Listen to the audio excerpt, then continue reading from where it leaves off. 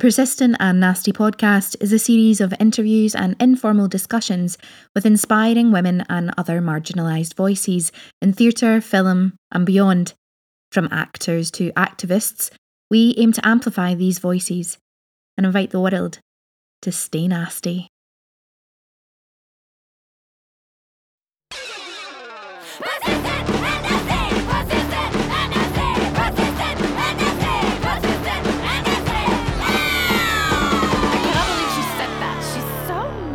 Hello, you gorgeous lot, and welcome to another episode of the Persistent and Nasty podcast. Elaine here. How are you all doing? I hope that you are staying well, staying safe, looking after yourself, and of course your mental health. Do whatever it is that you need to do to just get through the day by day, everyone, day by day. Today I chat with the brilliant Laura Lovemore. We cover everything from grown up in Scotland, from a working class background, to finding your joy when you're on stage. And we have a really important discussion about Scotland accepting their role in the slave trade and how that needs to be brought to the fore and really included in our education system. It's seriously lacking. Although we weren't together, we decided that we'd have a little drink. So we both kind of... It hits us about halfway through. There was also a little lag, a couple of points with the old Zoom, but hopefully I have managed to sort that out for all of you and it'll all be all right. Remember to follow us on all social media. Twitter at Persistent Nasty, Instagram at Persistent and Nasty, Facebook Persistent and Nasty. You can send us an email to persistentandnasty@gmail.com. And we really would love to hear from all of you, especially this month, Women's History Month. We want to hear from you of the stories of women you admire, who inspire you. They can be people in your life. They can be people who you look up to just now, or women from history. We want to hear about them and then share them to everyone. So send us a wee email with all of those people. For those of you who continue to support us, thank you a million times over. We will never tire of thanking all of you. And if you wish to keep us going, you can do so by following the PayPal link in the show notes. Just give us price of a wee cup of tea. For today's episode, I suggest, Laura was having a red wine. I had a beer. So either of those, or like maybe like a little elderflower water or something, like fizzy. That seems quite nice since it's supposed to be lovely this weekend. In Scotland anyway. I mean, when I say lovely, I think we might be hitting 12 degrees, but still spring. Maybe a fruit juice, coffee, hot chocolate, or as always, just a good old cup of tea. Sit back, relax, and enjoy. Laura Lovemore, welcome to the Persistent and Nasty podcast. Thank you for having me. Cheers. Laura and I have decided to turn this into a little afternoon session, even though we're not actually in real life. Absolutely. Louise might join us, but if not, it's just going to be me and you, and I am so excited to have you. So, for the people that don't know you, Laura, give us a little potted history on Laura Lovemore. Alrighty, so I'm an actor based in Glasgow, and for spotlight reasons, also London, and that's about it. nothing exciting. What drew you to acting? I think honestly, it's just because as a kid, I didn't really fit in because I didn't know, I wasn't like African enough to be African or Scottish enough to be Scottish in inverted commas. So I absolutely hated myself. So I was like, do you know what? I'm going to be other folk. And then I turned out to be all right at it. So now I'm able to pay bills by being other folk. I mean, being able to pay bills by being other folk is like, that's the dream right there. Absolutely. That is the dream right there. That's a really interesting thing, not African enough and not Scottish enough. Do you still, is that still kind of like in there somewhere for you? Like, aye, in there somewhere. Sometimes like, if I'm out and I get the old microaggression of, if I'm like, oh, can I get a large Sauvignon Blanc, and someone's like, oh, didn't expect you to sound like that. I'll be like, well, what do you think that's going to fucking sound like? Do you know what I mean? Only when stuff like that happens, that's when it makes me go, damn, I'm not enough. But it's like a little flicker.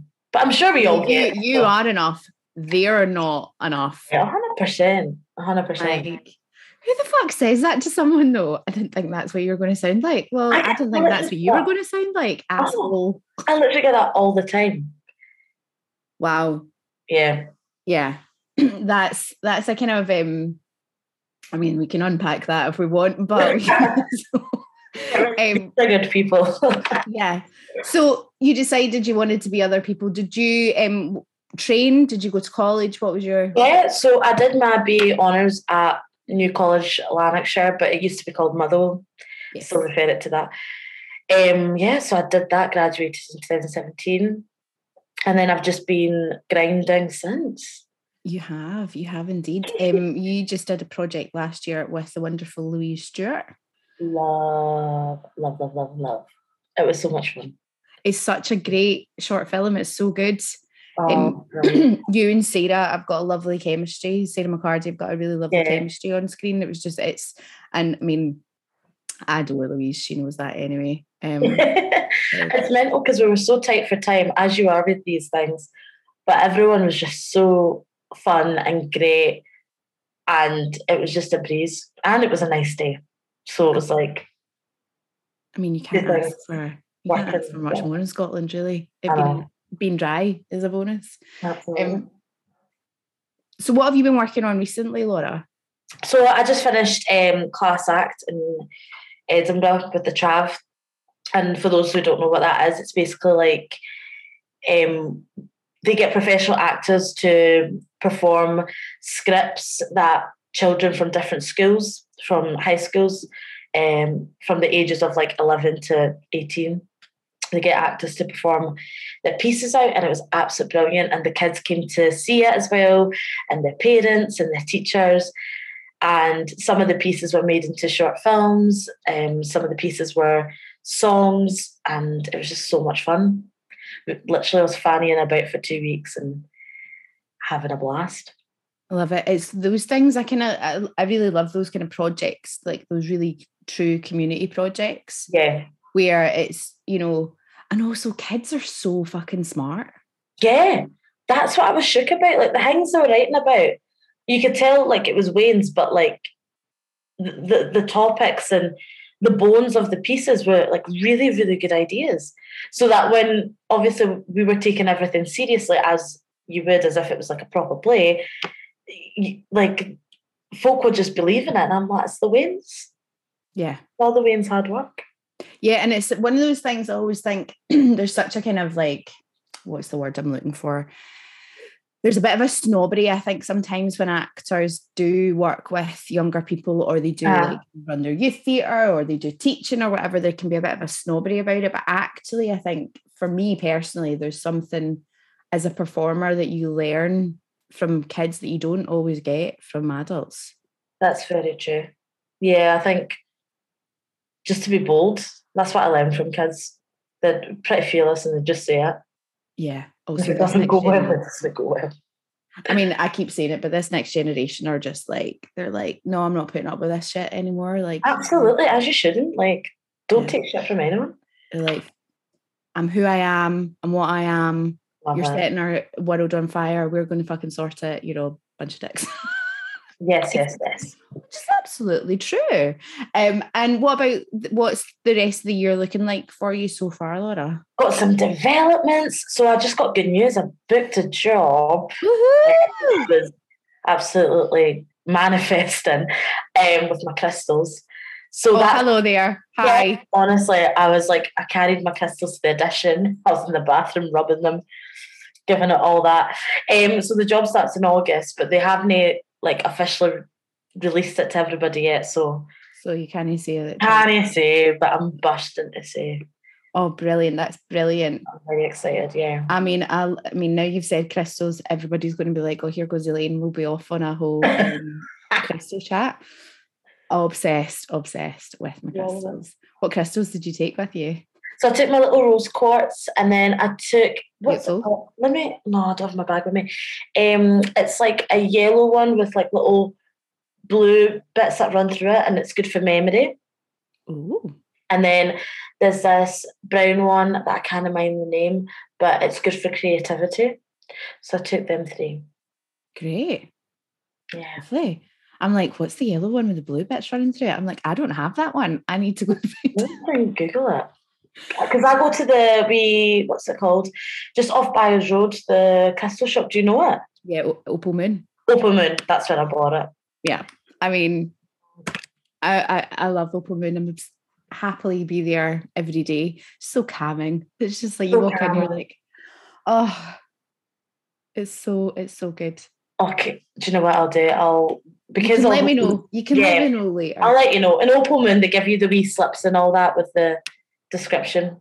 Yeah. I'll let you know. So, Laura, whereabouts in Glasgow did you grow up? Grew up kind of everywhere. Predominantly Cawdor, which is no one ever knows where that is. So it's near Possil. So like Mary Hill-esque. Then I moved from there and I lived in Paisley for absolute years. So yeah, just all over the place. Yeah.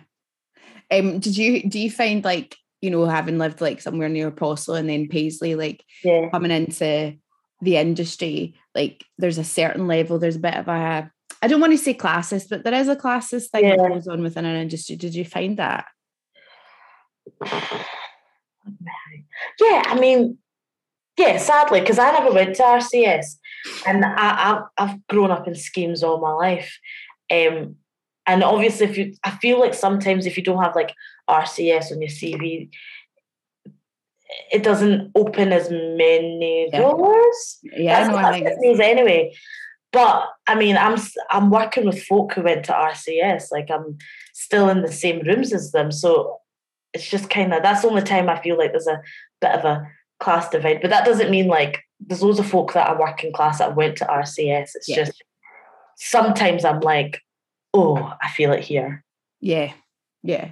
Do you know, I don't even think it's as bad in Scotland as it is like across, especially maybe more down south and in particular in London. Like it's probably more like getting in the rooms, as you say, with certain casting directors and certain things. And it's if you've not got those type of drama skills on your CV, you can't even get in the door. But it's like, oh, you don't know who you're missing then by not. Very, very true. There's loads of talented people that went to Langside, Queen Margaret, Motherwell and all that. That are stupidly talented, but it's just because it's not RCS. Do you know what I mean? I was actually speaking to this girl the other day and she was saying she grew up like in the US and here, and she's not an actor or anything, but she was basically saying, oh, like what did you do at the ages of like 12, 13? And I was like, oh, I went out drinking with my pals and like just fannying about parks. And she was like, are you joking? And she just didn't understand like the drinking culture and like how folk, like everyone else that I was with, we were all going, aye, that's just what you do. Yeah. Like, you half in for some Mayfair and a 3 of Frosty Jacks, get chilled all day, and that's you set. And then I explained to her, I was like, well, you went horse riding and you'd go to the cinema and the swimming and all that, but that costs money. And like if you come from a low income area, going to the cinema is more money than stupidly sharing a big bottle of 3L and a 10-pack of fags with your pals. That's like a $5 compared to whatever, going to the cinema, getting sweeties, your bus fare in, your bus fare back and all that. Yeah, it's like 15 quid to go to the cinema. Yeah. And I was trying to explain that to her. She was like, oh, right, I get it. I was like, aye. Poverty, I don't know if you've heard of it. Aye. Yeah, I mean, it's one of those things that when, you know, lockdown first happened and all these people were like, oh, we're going to change how the industry is. We're going to be much more open. It's going to be so different. And I remember thinking, great, it's just gone back to the same as it was. Oh, it's a headache. It really and is. It's like, I don't know. Sometimes I feel so powerless because it's like, I don't specifically make theatre, right? So I'm an actor. So I feel like, oh, damn, I know that things need to change and they know things need to change, but things aren't changing. Yeah. But everyone keeps talking about it. Everyone keeps saying the same things, but without the action. So then it just seems as if it's just a bit of a performance. Yeah. Yeah. It is. And then that sucks because it's like you're saying you're listening, but then you're like pacifying us by like throwing out diversity statistics and then saying, right, we see where we're wrong and we're going to sort that out ASAP, but then you don't. Yeah. But to be honest, that's like on the extreme side. I have been recently in these editions. I've been in editions where the creative team is a bit more diverse. Like until maybe this year or last year, I had never been in an edition that had any other race except a full board of Caucasian people. Yeah. So in my brain, I was like, oh, that's the normality. And then on the flip side of that, it was last year. And to be fair, I was in London.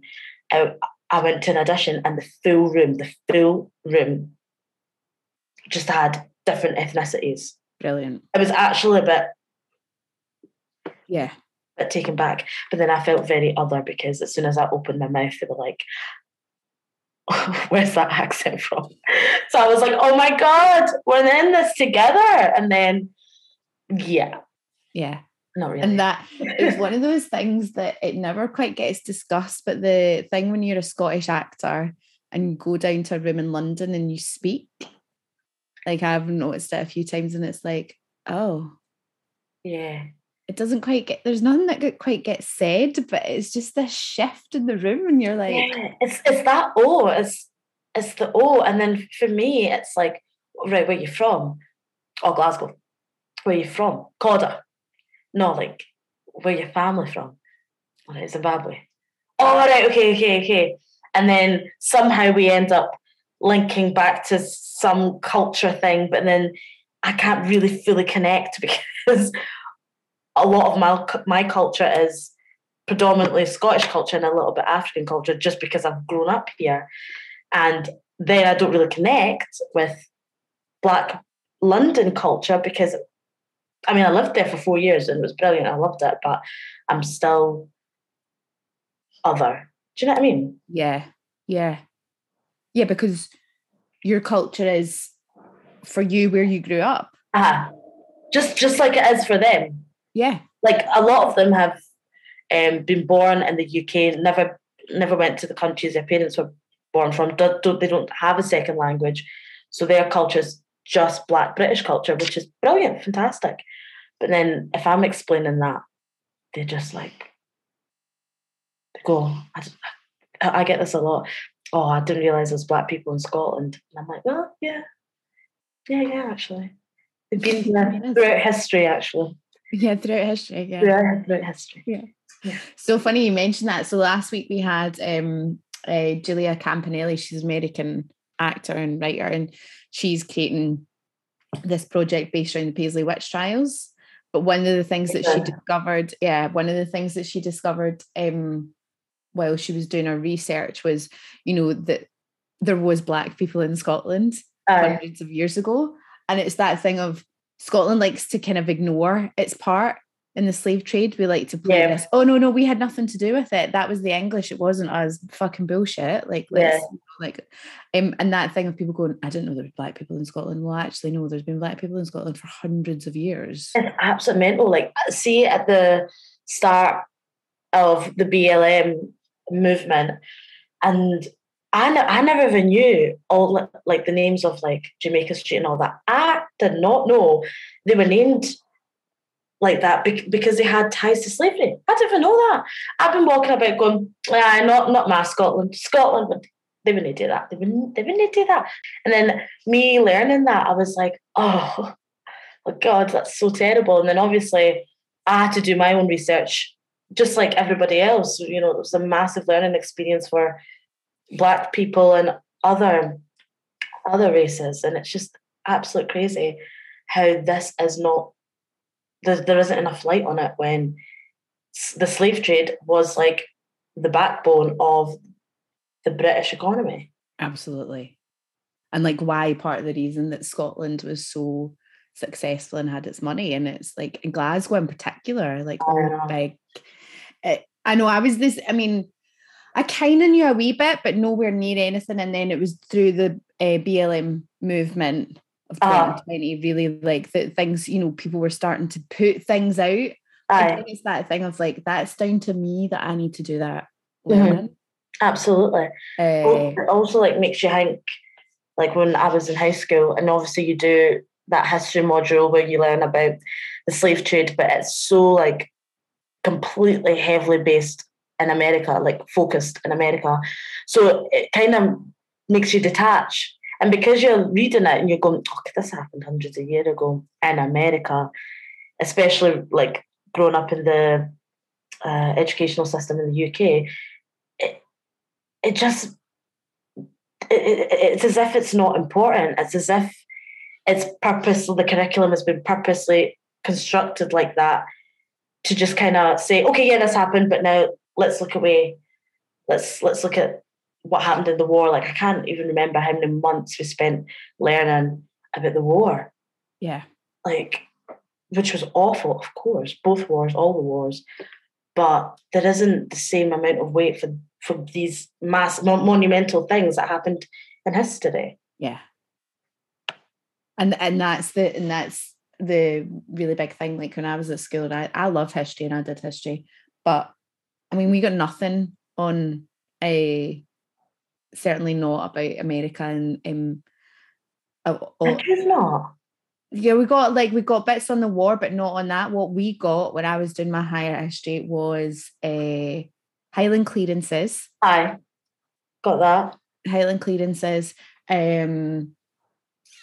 Victorians, Industrial Revolution, and then classics, First World War, and then the rise of Nazism. As mental. Yeah.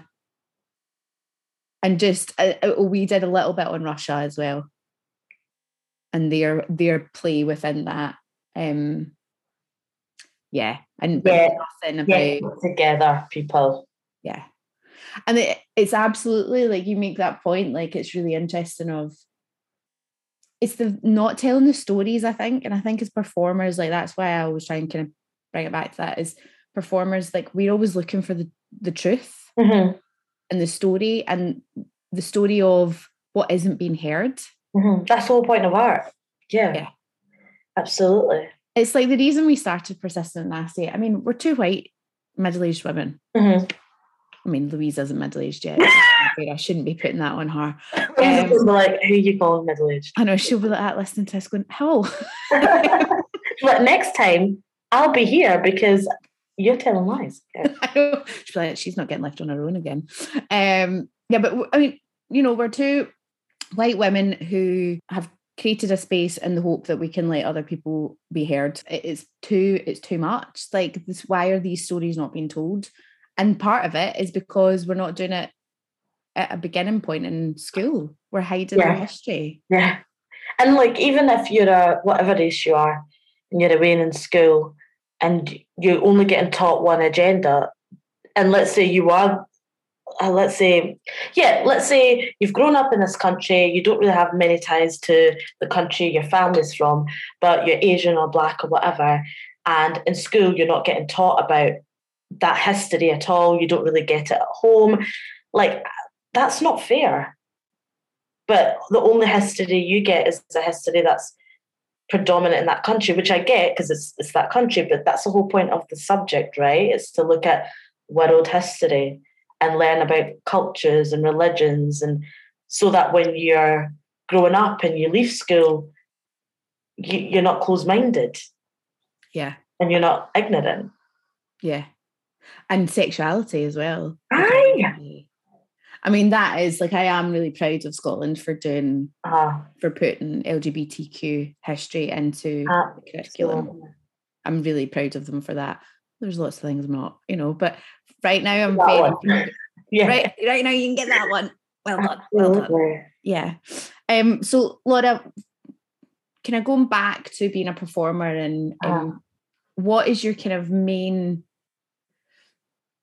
what's your main drive, do you think, being a performer? My main drive? What is my main drive?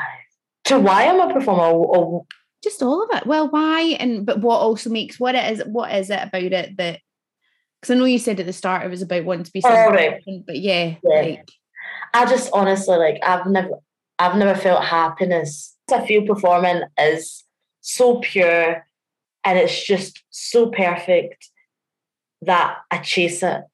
It just makes me so comfortable. And the fact, like, being in a rehearsal room at the start of a project where no one knows their lines and we're playing about and we're in our rehearsal clothes and we're feeling the space, that is just absolute ecstasy for me, because it's just like I'm doing what I absolutely love. And then obviously, fast forward a few weeks, by the time you're performing on a stage and you believe everything you're saying and you believe the story around you so much that you're not thinking as Laura, you're not thinking, oh, I need to go feed my cat tonight. You're just absolutely in that moment. I just love it. It's just like pure. I totally get that. I think so many performers get that. Yeah. With that thing, right? Like, I'm the same. I never feel as happy as I do when I'm in a rehearsal room, or when I'm about to. As long as the rehearsal room's a lovely space. Yeah, of course. God, yeah. Or when you're when you step on stage, I always kind of feel like it's so difficult to put it into words, actually. Yeah. And I've asked you that question. I'm now thinking about it myself, and I'm like, that's actually quite hard. I think the bows. I think the bows is the bit that I'm just like, oh, just feels so good that you've made people happy, that they've came to be entertained, and you've done that job. Yeah, that's just nice. That. What's one of your favourite shows that you've seen that as an audience you've been like, oh, that was incredible? Oh, hold on. Do you know what? Black Watch. Yeah. I thought that was sick. Yeah. And I saw that when I was in school. So the school took us. And I don't think I'd ever been to the theatre before. Mm-hmm. And I saw it, and honestly, I was like, oh, like blown away. It was brilliant. Yeah, Black Watch is amazing. Again, wasn't that like funny that you were at school and it's like one of those ones that you can totally remember? Yeah, exactly. Because I never went to the theatre with my family because of money. So when the school took us, obviously, I didn't know what to expect. And then just seeing the full production and how physical it was brilliant. And Mental, one of the actors I worked with, Paul Tinto, in Panopticon, we were in rehearsals and he was like, oh yeah, I did Black Watch. And I was like, oh my God, when? Because I went to see it. And then we figured out that he was performing when I went to see it at school. Amazing. I know. I was like, full circle. Full circle.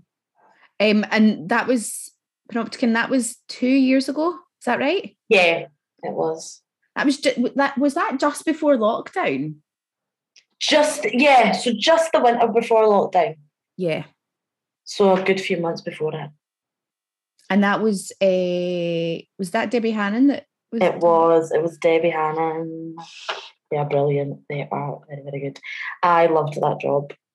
And everyone, it was one of those where everyone was just class at their job and class humans. And that's the full team. It's brilliant. That's one of those ones when you're just like, oh yeah, it all is like, that's exactly what you want. You get all those lovely vibes. I'm also just, Debbie Hannon and I worship and love. Obsessed. Absolute talent.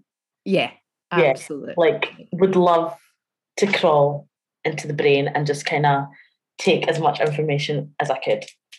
Yeah. Like, genuinely. Yeah.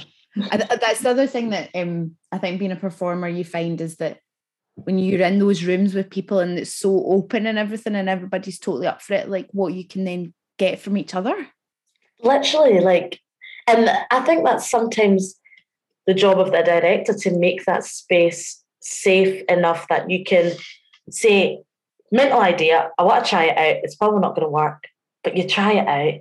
And if it doesn't work, you laugh about it, but still, at least you can cancel that idea away and you're a step closer to what's going to sit true.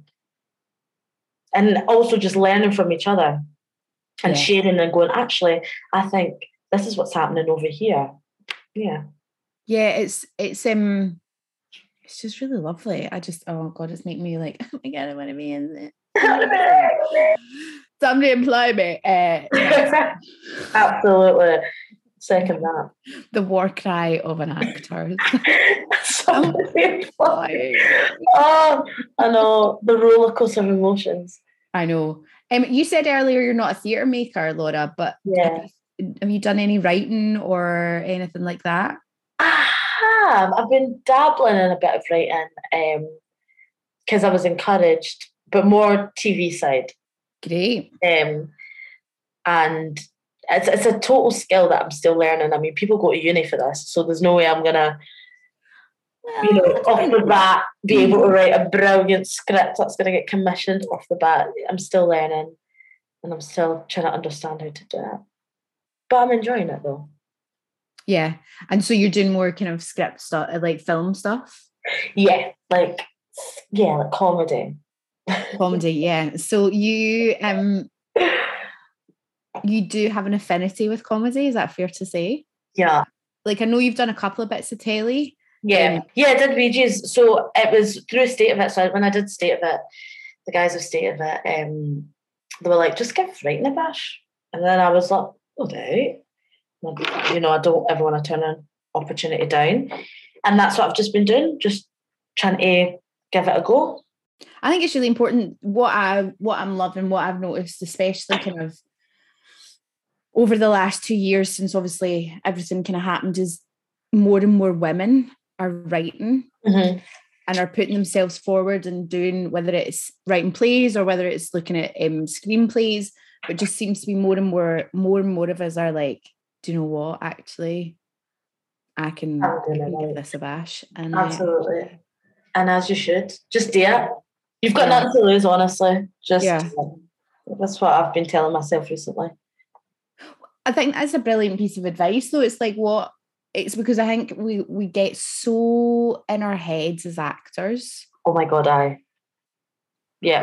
like so block ourselves so much because we overanalyze everything and we question every choice that we make. And is that what they want? I.e., the director casting. I'm horrible in it.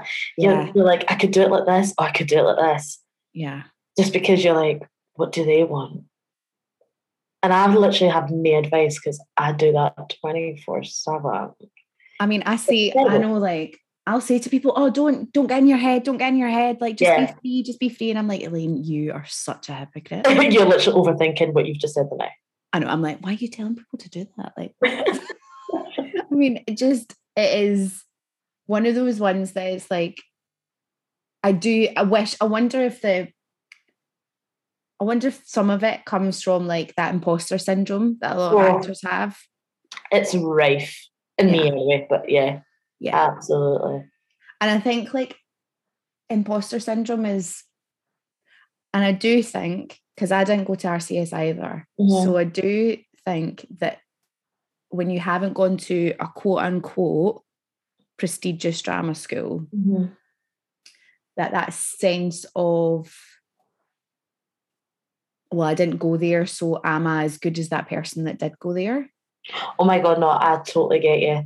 When I was doing Life's a Dream, everyone that was cast, disgustingly talented, amazing people and performers. And just watching them in a rehearsal room, just playing, you just kind of sit there and go, oh my God, like, they're amazing. Like, right, I need to step my game up. Am I good enough? Why was I cast? Was I cast because of this? No, surely. Like, you just, honestly, you send yourself dizzy. And by doing that, like what I learned from doing that job, by doing that, you are just blocking your instincts for the scene, and you're not listening when you're supposed to be listening in a scene, because all you're thinking about is everything else that isn't what you should be doing. Yeah, totally. And you're not getting to play either, which is the thing that, like, it's always the thing that I think about, and I'm like, oh, it's called a play because we should be playing. Aye, 100%. Yeah. Let's talk about Life is a Dream, because I unfortunately didn't get to see it. But I know that it was hugely, like, critically acclaimed. Everybody was loving it. Tell us about the rehearsals for that. Tell us about all of it. Oh, it was so good. So I was very nervous because I was like, oh my God, it's the Lyceum and it's Wills Wilson. And I was happy that Anna Russell Martin was also cast because it's always good to have a wee pal. It's like day one of school. And the way Wills likes to work is that she has loads and loads of faith and trust in her actors, that she doesn't all. So we never did the classic where you have a script in your hand and you'll do it like that. So she'll say, we're going to look at pages from blah, blah, blah to blah, blah, blah.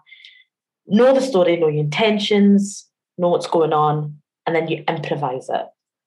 So lots of brilliant stuff came from that. Loads. But if you're not used to working like that, you do spend a good amount of time in your head only because, as you said, you're not playing, you're not throwing yourself into it.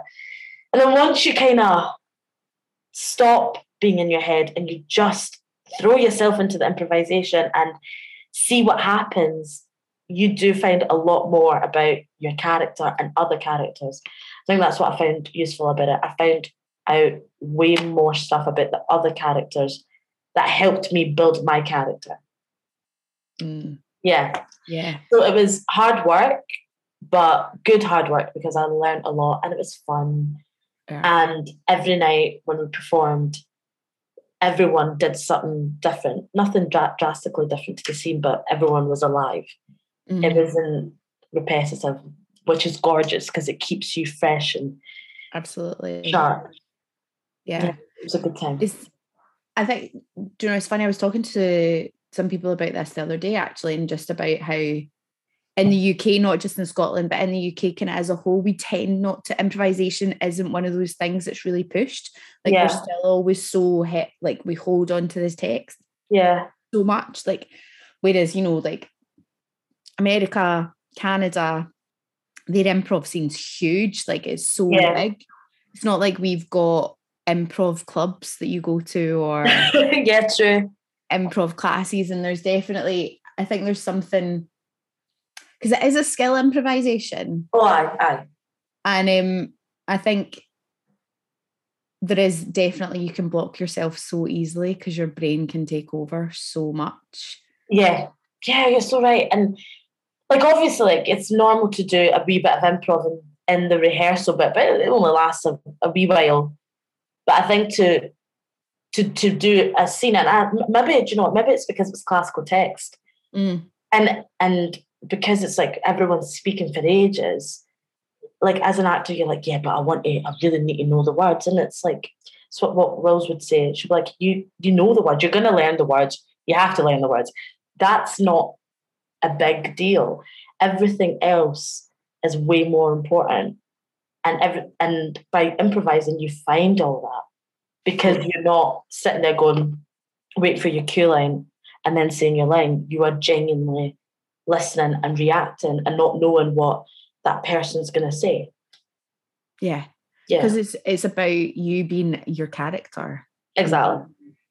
Like, and no, it's not just being your character, it's knowing how your character would react to certain situations because you've done all of that work. Exactly. Yeah, I mean, I was really lucky. I was part of Poor Boy Ensemble for years, and like working with Sandy Thompson, that's the stuff that she's been doing for years. Like we would take Shakespeare text and, you know, properly play with it.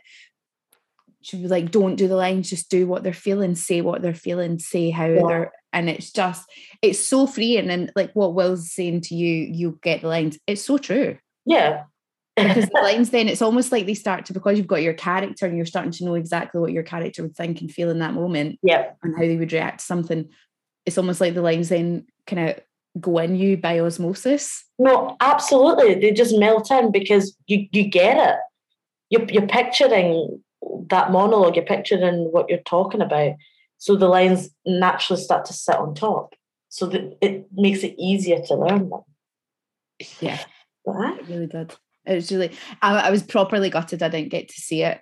Because just like everybody I know that saw it absolutely loved it. So congratulations. Thank you.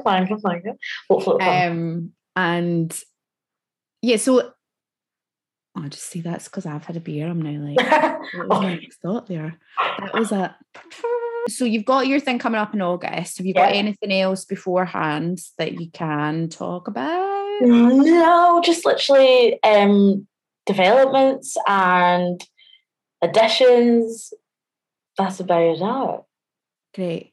But I am excited for the August thing. I mean, it's that thing, isn't it? Like, I think people who aren't in this industry or in this career kind of are like, and you know, I actually hate that I asked that question on the podcast because like that question in life makes me want to throw up. Like when somebody asks me that question. Honestly, it's horrific. What's next for you? I don't know. Surviving. I need my agent to send me through something. I don't know. Yeah, I'm like, I'm going to make my dinner. Money off your mum. That's what's next. Yeah. Like, right, you've got to feed your cat. Like, you know. Hire me. I like, and it's that thing is like, I do it as the podcast, and I'm like, God, I would never ask that question in actual life to someone. So, but it's a good question. It's a good question for a podcast. Yeah, I mean, because just in case they're like, well, I'm away to Hollywood, blah blah blah. Do you know what I mean? You never know. Exactly. And you never know. The next time I ask you that question, Laura, that's exactly where you may be headed. Manifest it. I'm going to manifest it. What are actually like, I've never asked this question on the podcast. I'm going to ask it now to you, Laura Lovemore. Yeah. What are your little rituals that you've got before you do a job or before you go on stage? So I pray. I'm pretty religious. So I pray. And then I tell myself I'm the baddest bitch. I'm here for a reason. I'm sharing the space with all these amazing people because I deserve it. I'll rub my crystals. I'll also, if I see double numbers, 2 2s, like on the clock, 11 11s, any doubles, I wish, constantly wishing. And then I do like a little money chant to attract abundance and lots of stretching until my body feels like a noodle. And then obviously the classic warm up and all that. And then I go in. I love that. I'm like, I want you to tell me the money chant when we finish this. I actually will. I will. I got it off TikTok, but hey, it works. I love how open you are as well about being religious, because I think sometimes there can be a real kind of, what's the word I'm looking for, dichotomy in our industry if you are openly religious. And I think it's really a lovely thing. Have you found that? Have you found kind of people be like, or has everybody been, I would imagine people are open about it, but. Yeah, I mean, I feel like a lot of people that speak to the industry aren't religious, which is fine. That's absolutely your prerogative and all that. I'm religious and it's what helps my soul and it's what makes me feel good inside. And if you've got other things that make you feel good inside, brilliant. Yeah. Yeah. Yeah, I think that's a really healthy way to look at anything. Yeah, totally. I was sitting with my pals, about 2 weeks ago, and I was with this person that I was on a date with. And me and my pals were all Catholics. And then I was like, he's Catholic and all. And he went, no, I'm not. And then they all started going, oh, Lord, him. And I was like, no, it's fine. Like I was like, so like when you say you're not Catholic, like how what do you mean? Like 10% or like you are Catholic, but you decide not to be like. And then they were just laughing at it. And he was just like, no, it's just not my thing. And I was like, that's okay. I'm okay with that. And I am okay with that. I am okay with that. I really am. Genuinely, I'm okay with that. The way you're looking at me, I am okay with that. Yeah. It's a funny one, that question, especially if you're from Glasgow. It kind of feels very much west coast of Scotland, actually. It's like, you know, what team do you support so that they can figure out which religion you are pretty quick. Yeah, they usually go hand in hand, don't they? Yeah. I mean, I've had that I've been asked that in Canada. Have you? And I'm like, what? It's just really interesting that thing of like something that's so, because that is really Scottish. That's one of those things that people seem to know. With one of my pals, her dating strategy is, do you support Celtic? Are you Catholic? What's your second name? And then depending on those answers, That's when she decides if she pursues. Hey, she's going through it. I support her. Well, do you know, she's got her clear agenda. Yep. She's making it really, she's made a decision on what she wants, Yep. which I admire. And she's making sure she gets what she wants, which I also admire. I said to her, you need to venture out. And she did. She dated someone who supported Rangers. And that didn't go well. So now she's kind of went, she's going to absolutely batter me. She's okay, kind of nobody knows who she is. Sorry. Exactly. I think, do you know what? I'll tell you this. I think it's because he slept in jeans. I mean, I don't care what football team you support or what you're doing. What the fuck are you doing sleeping in jeans? Slept in jeans. All night. Blue boot cut jeans. Sensational because like who does that? But do you know what? Maybe he had his reasons. We will respect that, absolutely. But the blue dye was fading onto the sheets, and I think that was her 13th reason why. That would have been my reason number one. So well done, her. Wow. I mean, Laura, you need to put that in one of your film scripts. No, honestly, the story's like it's hilarious because there's other layers, but it's just one of them. She'll end up listening to this because she supports everything I do because she's a great pal. So, well, thanks for the story. Aye, and this podcast is listened to all over the world, amazingly, which always stuns me because who'd have thought intersectional feminist theatre podcast would have had such a far reach, but apparently it does. And somebody who knows maybe in Chile might be living through that same experience as your pal. Yeah, true. I think I can one up it though. Had a date ages ago, and we were. Oh no! Please. Right, okay. So, if you're nervous, because see, right, no, I'll say it right. Anyway, so what happened was we were watching. I was like, "Wait, do you want to put a song on?" And then they were like, "Yeah." So then they put on Michael Jackson, which is like problematic enough. And I was like, "Oh, weird choice." And then they went on this Michael Jackson defending rampage, and I was like, "I don't have the energy for this." And then they put on what was it? Smooth Criminal, and hopped out the bed and did the full routine, and I've never hit an ick in my life. I think that's worse than blue jeans. I'd rather take blue jeans. That is worse than blue jeans. I'd take blue jeans as well. Yeah, I'd rather feel absolutely rough denim against my skin than watch a full performance of Smooth Criminal. Yeah. Wow. Yeah. That's pretty incredible. Yeah. Yeah. Laura, before we finish up, we like to ask a question. So we like to ask our guests what the phrase persistent and nasty means to you. Now, if you don't know why we're called persistent and nasty, when we started, it was kind of on the cusp of the Me Too movement. And the year before, the previous president of the United States had come into office. And there was the Elizabeth Warren quote, "Nevertheless, she persisted." And then the nasty, because we love to reclaim words, was when Trump called Hillary Clinton a nasty woman on air because she dared to give him actual facts. So then there was a whole Twitter hashtag nasty women of like all these CEOs. Mm-hmm. So we love to reclaim the words like bitch, Maury, bossy. Absolutely. All those words that women get called to degrade us. Aye. So we were like, let's use them to empower us. All about that. 100%. Yeah. So, Laura Lovemore. Yeah. What does persistent and nasty mean to you? Be the baddest, filthiest bitch you can be. Make people sick to their stomachs. When they hear your name, make them honestly so upset that you're doing so well and living your best life that they need to take time out of work to whitey. Be you, be bold, and just be sexy. I love it. And they need to take time out to whitey is quite possibly my favourite line that anybody has ever said on that. I know, so that they can go home and just be so upset at how great you are. Yeah.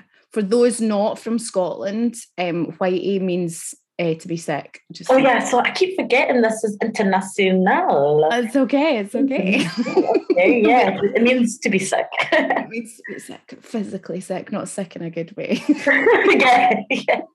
Not that kind of sick.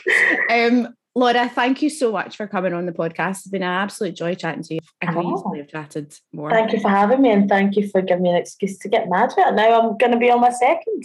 Oh, great. I love it. Make sure and get some food, though. So, absolutely. Yeah. And there's so many other things that I could have spoken to you about, like, you know, growing up and being a young Black woman in Scotland and all of that. But I think that, you know, that conversation about history and everything was so beautiful and really important. That made sense. The barefoot Merlot was touching the brain cells. So hopefully... It did. It definitely made sense. It totally did. Laura, thank you so much. And until next time, lovely listeners. If you enjoy the Persistent and Nasty podcast and support the work that we do, please like, download, subscribe and review each episode. It really does help us get our message out and our incredible guests heard to as many people as possible.